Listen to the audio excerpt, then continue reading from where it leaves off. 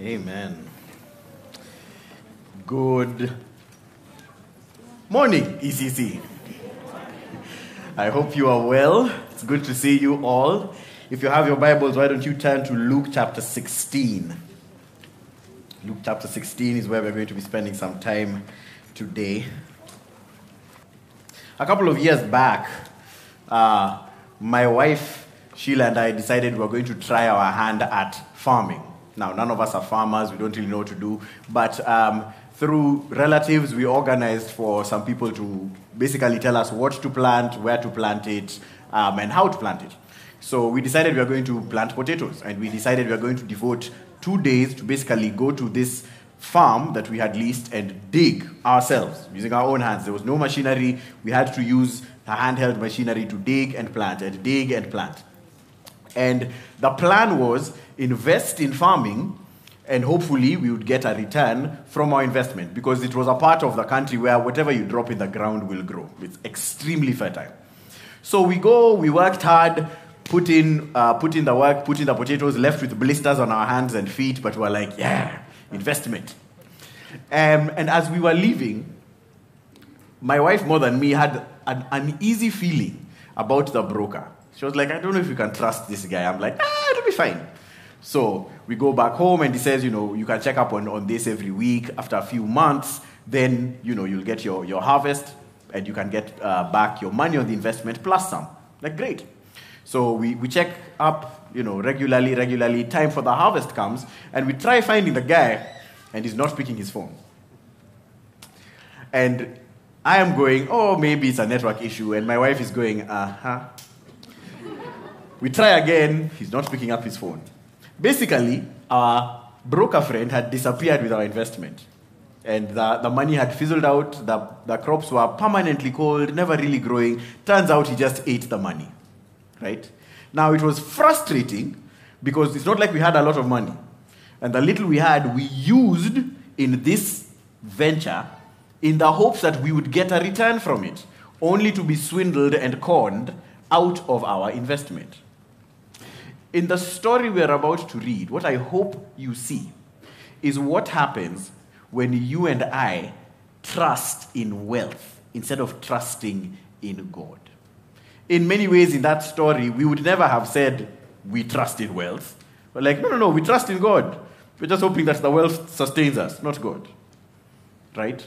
And in this story, what I hope to leave us with from Luke chapter 16, verse 1 to 13, is that we can have the calm assurance of trusting our wealth with God instead of trusting our wealth as God. I'll say that again. I hope to leave us with the calm assurance that we can use and trust our wealth with God, use it for God, instead of trusting our wealth as though it were God, to give us things that only God can give us. Luke chapter 16, I read from verse 1 to 13, at the end of which I will say, this is the word of the Lord, and you will respond by saying, write it on our hearts, we pray. This is the word of the Lord. Well done. Luke chapter 16. He also said to the disciples, there was a rich man who had a manager, and charges were brought to him that this man was wasting his possessions.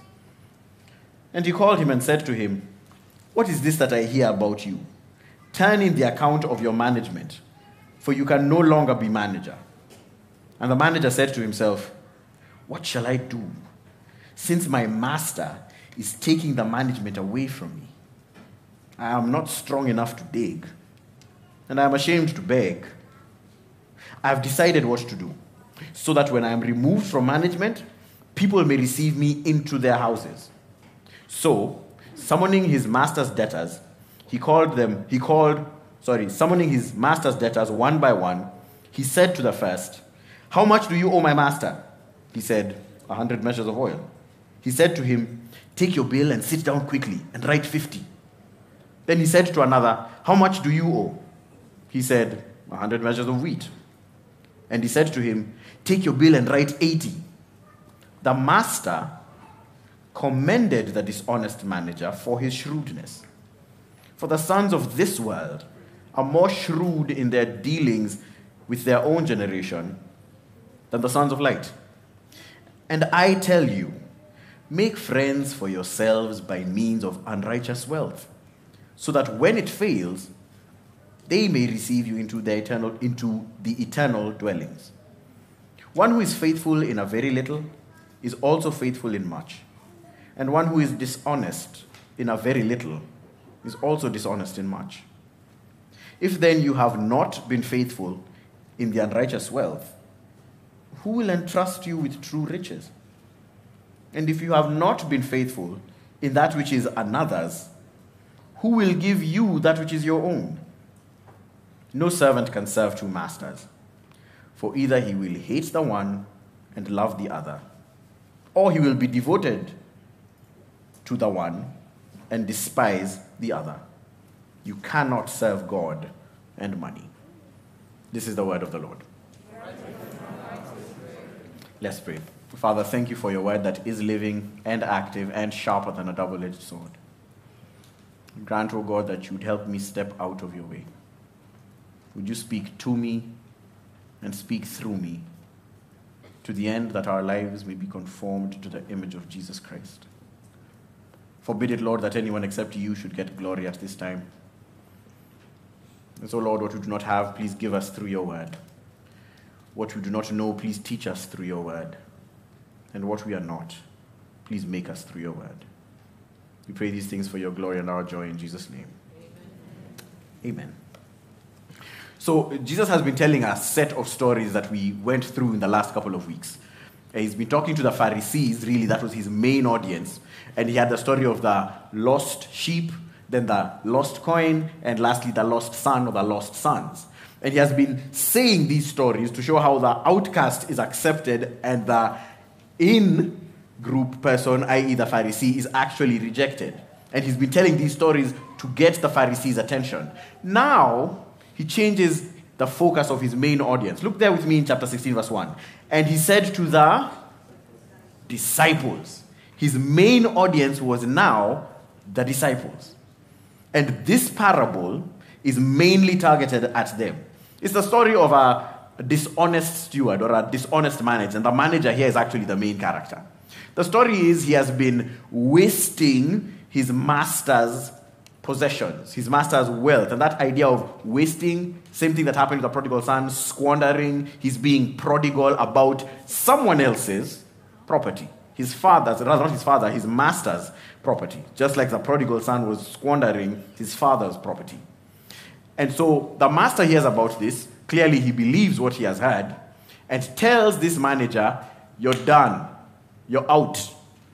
This manager realizes, I'm in trouble. I'm about to get fired. Now, I can't dig. I'm not strong enough to do that. I am too ashamed to beg.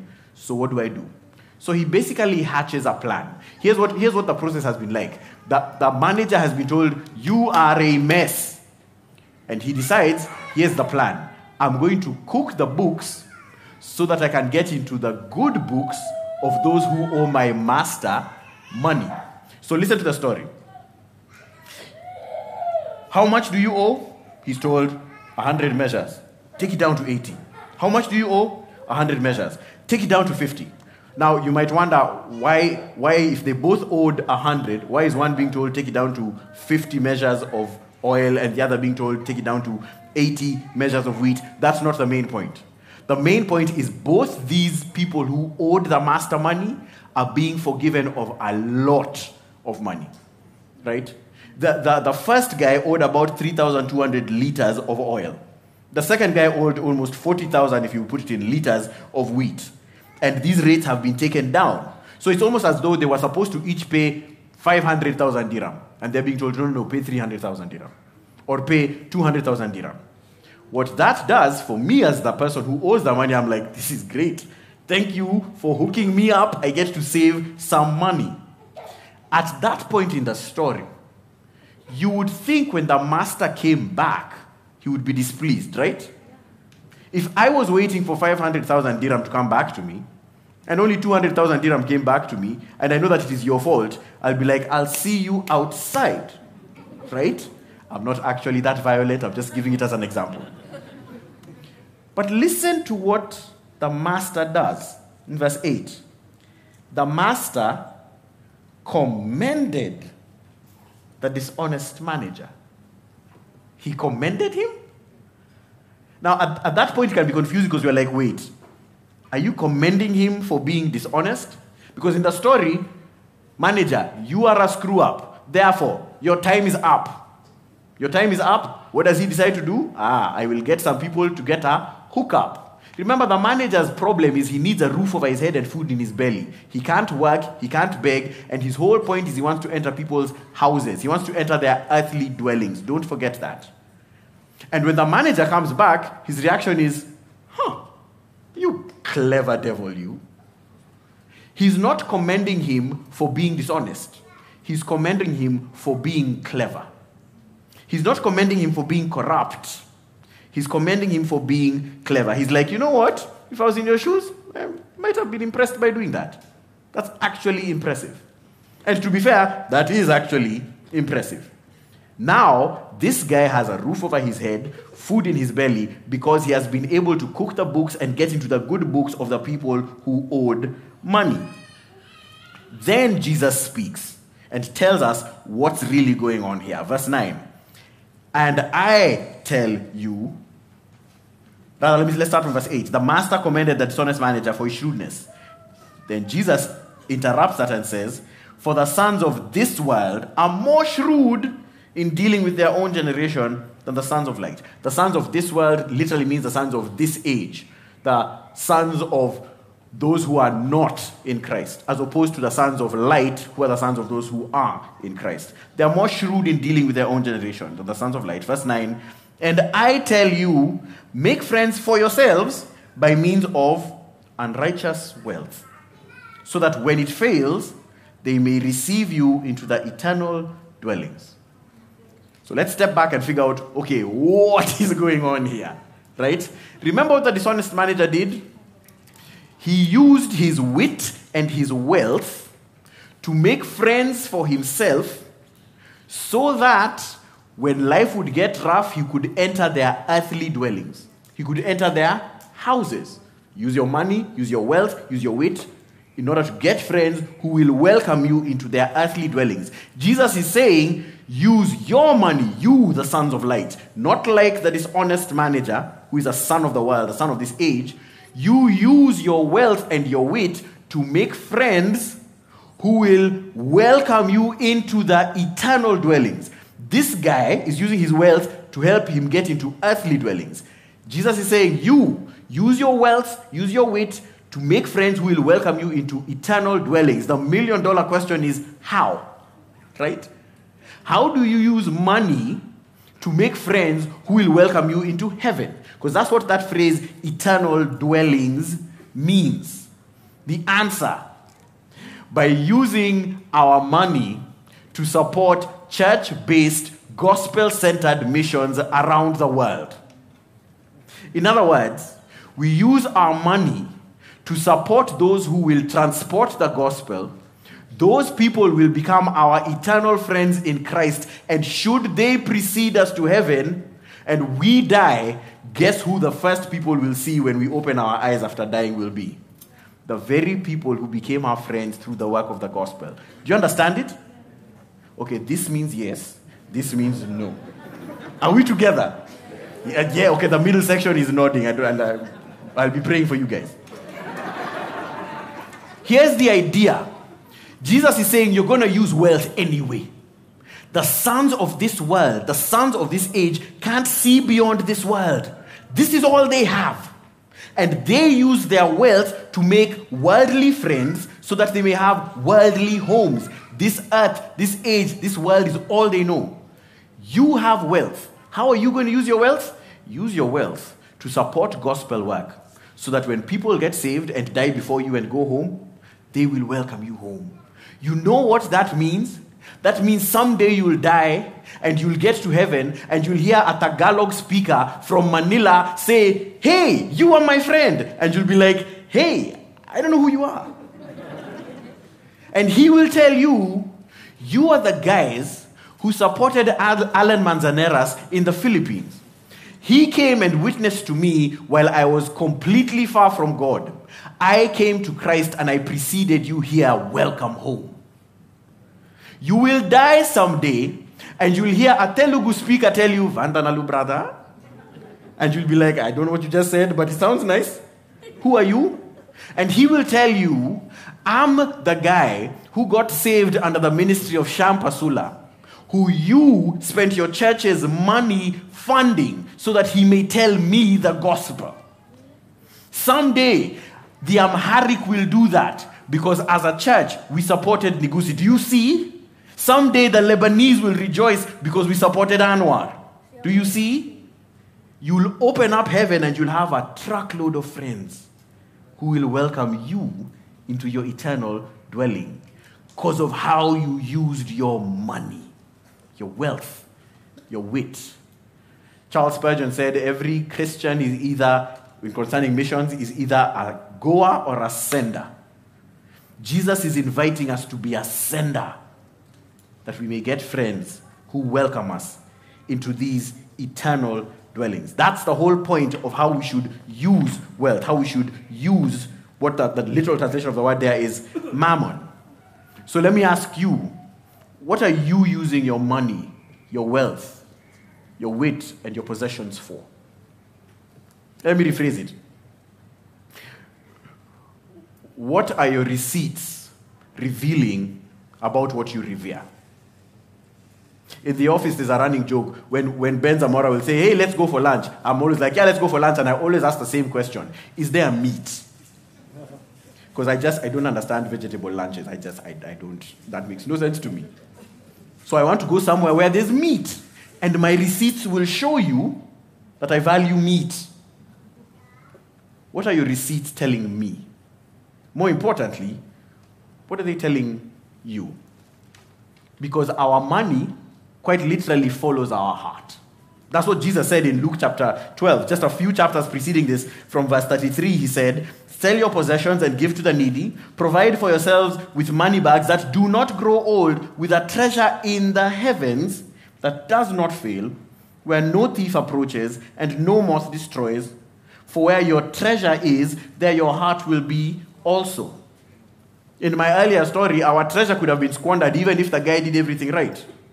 But when you and I use our wealth to help people get to heaven, that investment is eternal and it is never dying. So what are your receipts revealing about what you revere? Are they saying you're spending most of your time on savings and investments? I'd be careful, because savings and investments are very respectable idols. They're not bad. No idol ever is. An idol is not in and of itself a bad thing. It's a good thing that we elevate to God's status. It is a good thing that we rely on, trust in, have to have in order to have fulfillment. And if my receipts and your receipts are saying we spend most of our money on ourselves and spiritualize the language, then really the idol factory that is our hearts is saying we are using our money for purposes that God didn't intend to give us that money for to begin with. And Jesus says, use your wealth in this way. And he calls it unrighteous wealth. Now, that phrase, unrighteous wealth, doesn't mean in and of itself it's unrighteous. Money in and of itself is not a bad thing. The problem is not that money by its nature is bad. It's how the money is used that makes it bad or good. And Jesus is saying, don't use your money like the way the sons of the world do. Use your money the way the sons of light do. This, by the way, ECC, is why we show you the budget. So that we may help you invest in this. So that we may help you invest in eternal treasure.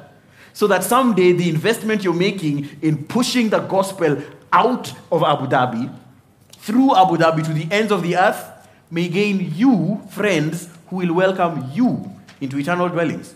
And that money will outlive you. That work will outlive you and I. This is why we spend money on coffee with our unbelieving friends. And sometimes that coffee is expensive. But what we are trying to do is build a redemptive relationship so that we can share the gospel with them. And who knows, they may be the friend who welcomes us into our eternal dwelling. This is why we encourage you to go to the bookshop and buy kids' Bibles and kids' books. They are expensive. Why? So that we teach children the gospel in ways they can understand. And God forbid, should our child precede us to heaven, they will welcome us to heaven. This is why we encourage that we use our money on youth camps and children's ministries so that they may come to know Jesus Christ and be part of that eternal dwelling.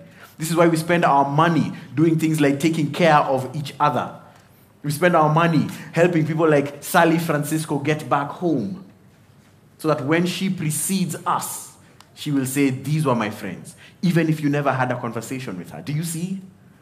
This is how the sons of light use their wealth, for eternal purposes. This is why the sons of light take care of their families.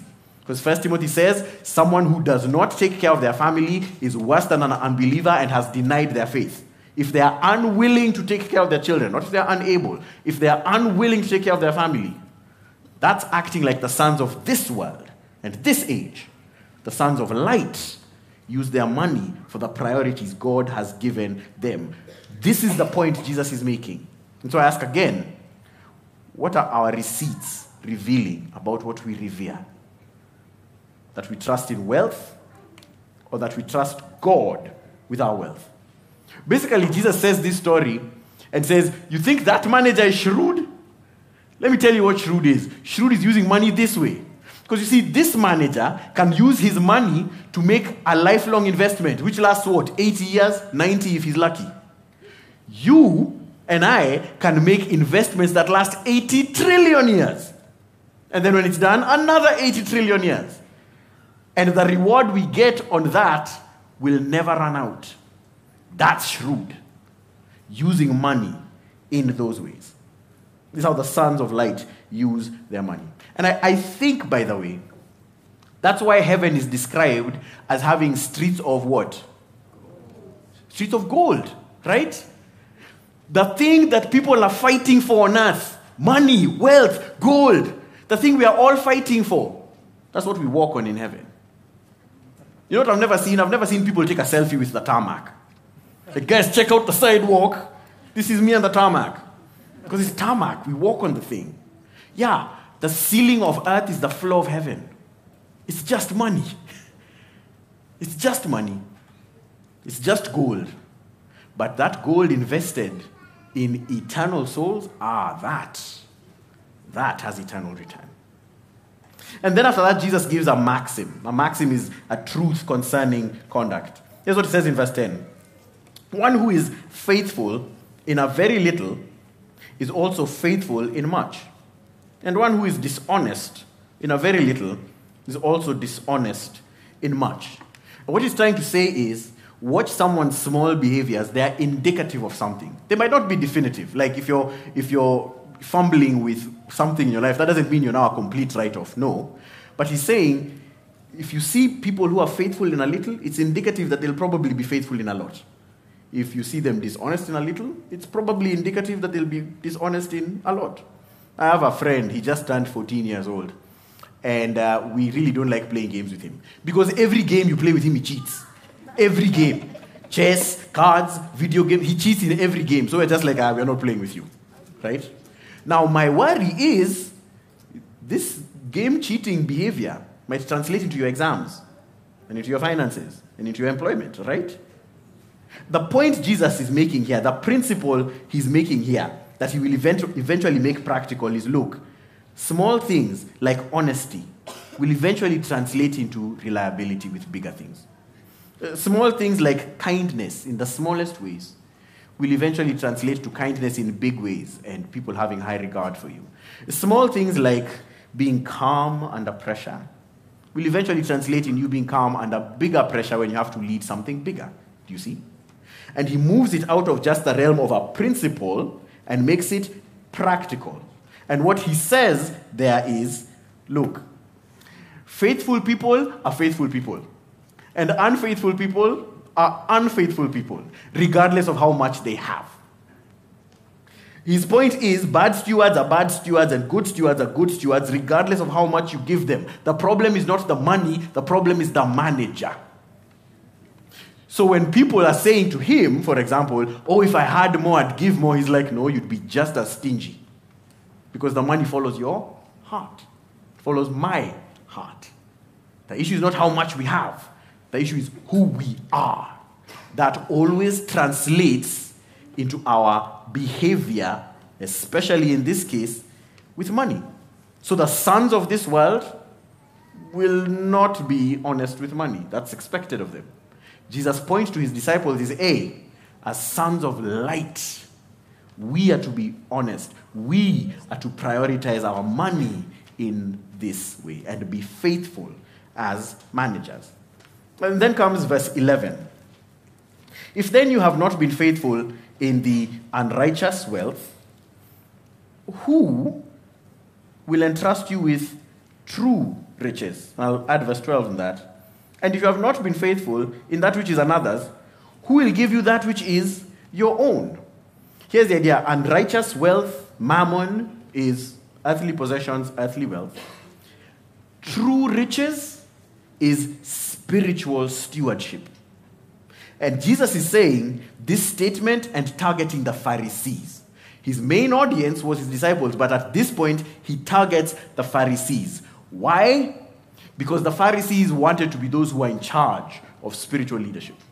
They wanted to be the ones who are in charge of the spiritual state of Judea. They wanted to be the curators and custodians of Judaism. And Jesus says, wait, you guys are not even good with natural money, yet you expect to be given spiritual wealth? Verse 14, check out verse 14, the assessment that God has of the Pharisees. The Pharisees who are lovers of money. The love of money is the root of all kinds of. So these guys loved their money. See, here's the deal with the Pharisees. They believed that wealth, money, blessing is rather money and possessions and wealth is a blessing from God. And they were right. That is true. Wealth, money, that is a blessing from God. That is true. Where they were wrong is they believed that therefore the most blessed person is the richest person. And other people do not matter. They are irrelevant. Throughout the book of Luke, throughout the Gospels, you will see the Pharisees treat people like absolute rubbish. Because we are the rich ones, you are not rich. We are the blessed ones, you are not blessed. Therefore, we can do with you whatever we want. The second mistake they made is they thought just because someone is rich and has been blessed by God, therefore, they can do with their wealth whatever they please. And in those two verses, Jesus shuts that down. Firstly, Pharisees, you will not be entrusted with spiritual wealth because you can't even handle unrighteous mammon. You can't handle natural wealth. But secondly, to these Pharisees, not only will you not be entrusted with ultimate wealth, that wealth isn't yours to begin with. The Pharisees were like the original prosperity gospel preachers. Rich guys who liked being adored, considered themselves blessed.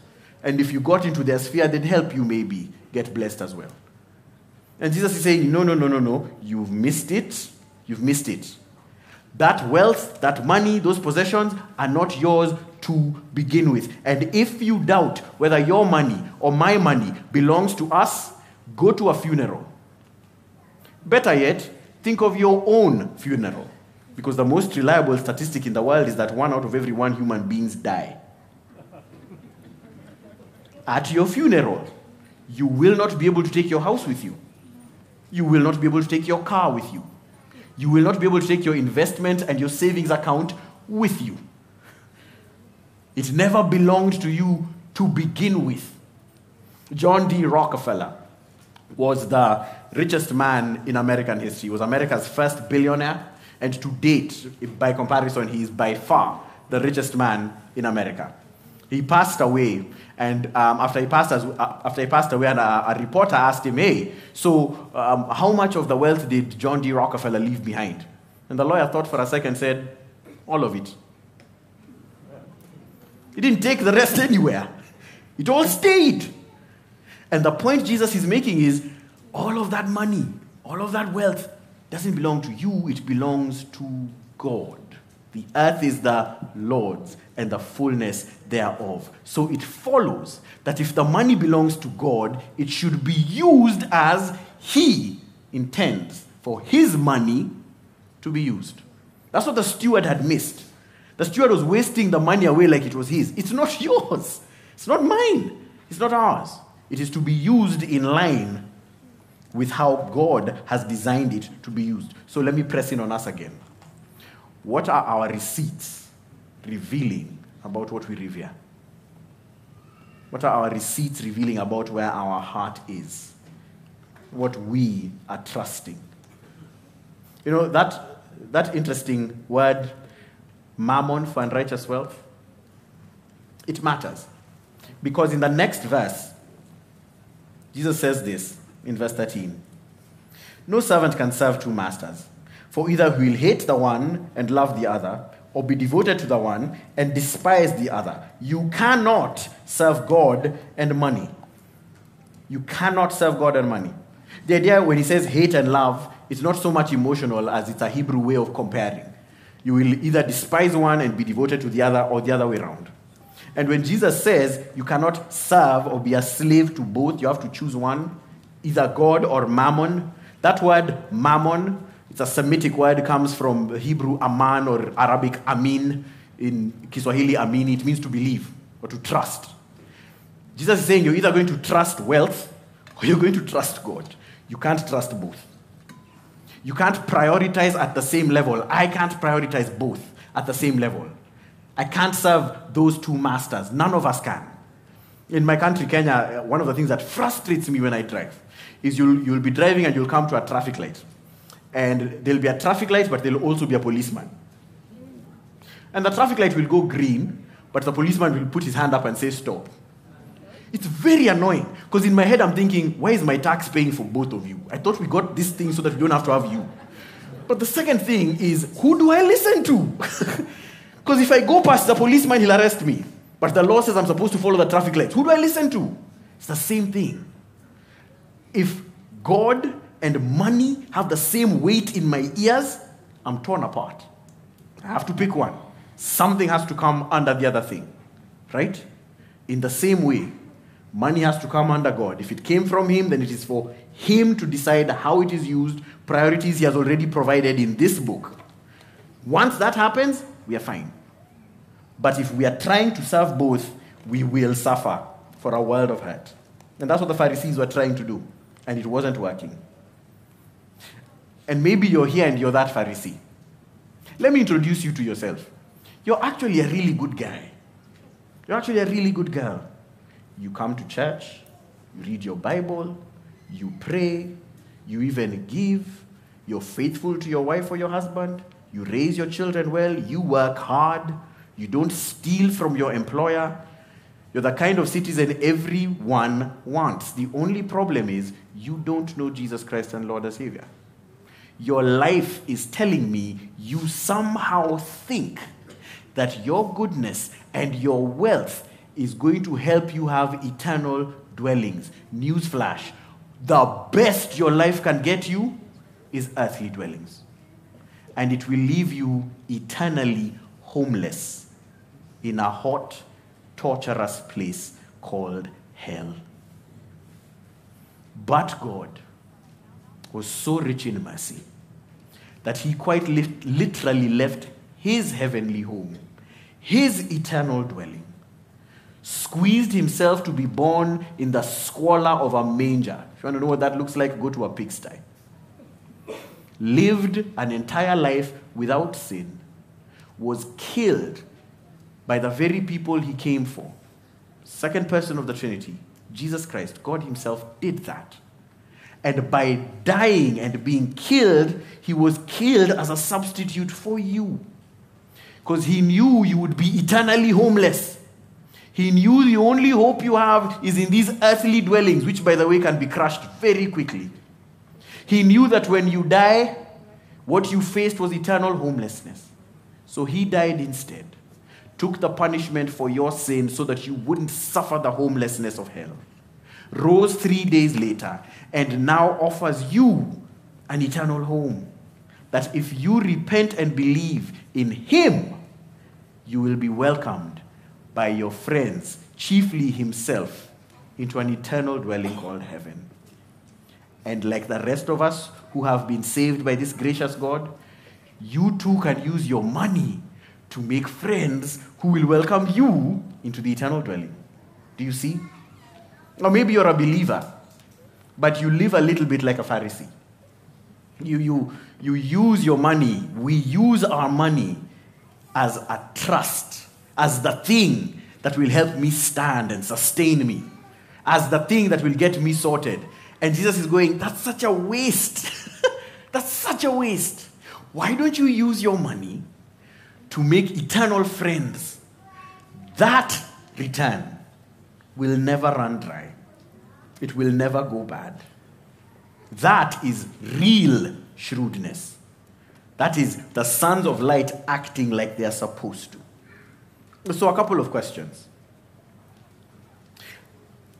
Are our budgets centered around God's priorities for our money individually? As a family, are our family's budgets centered around God's priorities for the family? Now, I'm not saying that you take 80% of your wealth and give it to missions. But I am saying, do we give what is right or we give what is left? Does God get first priority, even in our finances? That as a church, I pray we'd continue being a church that uses our money to make friends who will welcome us into eternal dwellings. As stewards, we'll have to give an account for how we used our wit and our wealth. That we would live today in light of that day when we are entering those eternal dwellings. And I'm reminded of a story. I was talking to Luis Perfetti last week at Alwada. He was telling me about his dad. His dad was basically a lifelong missionary. And toward the end of his life, when he was unwell and it was clear that his body is checking out, what he was spending most of his time doing is making sure that places that needed the gospel, that needed Bibles, that needed clothes, that places where missionaries needed help and the mission needed to happen, that they were getting what they needed. 88 years old, on your deathbed, 2 days before his deathbed, he's still telling his wife, now make sure those things get there. On the day he's dying, that's what he's thinking about. You know what that is? Someone who gets this.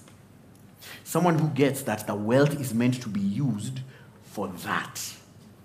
Doesn't mean he didn't have any needs, but it came under the priority of God's needs. And I pray we would be a church that does that uses wealth to fund church-based, gospel-centered missions.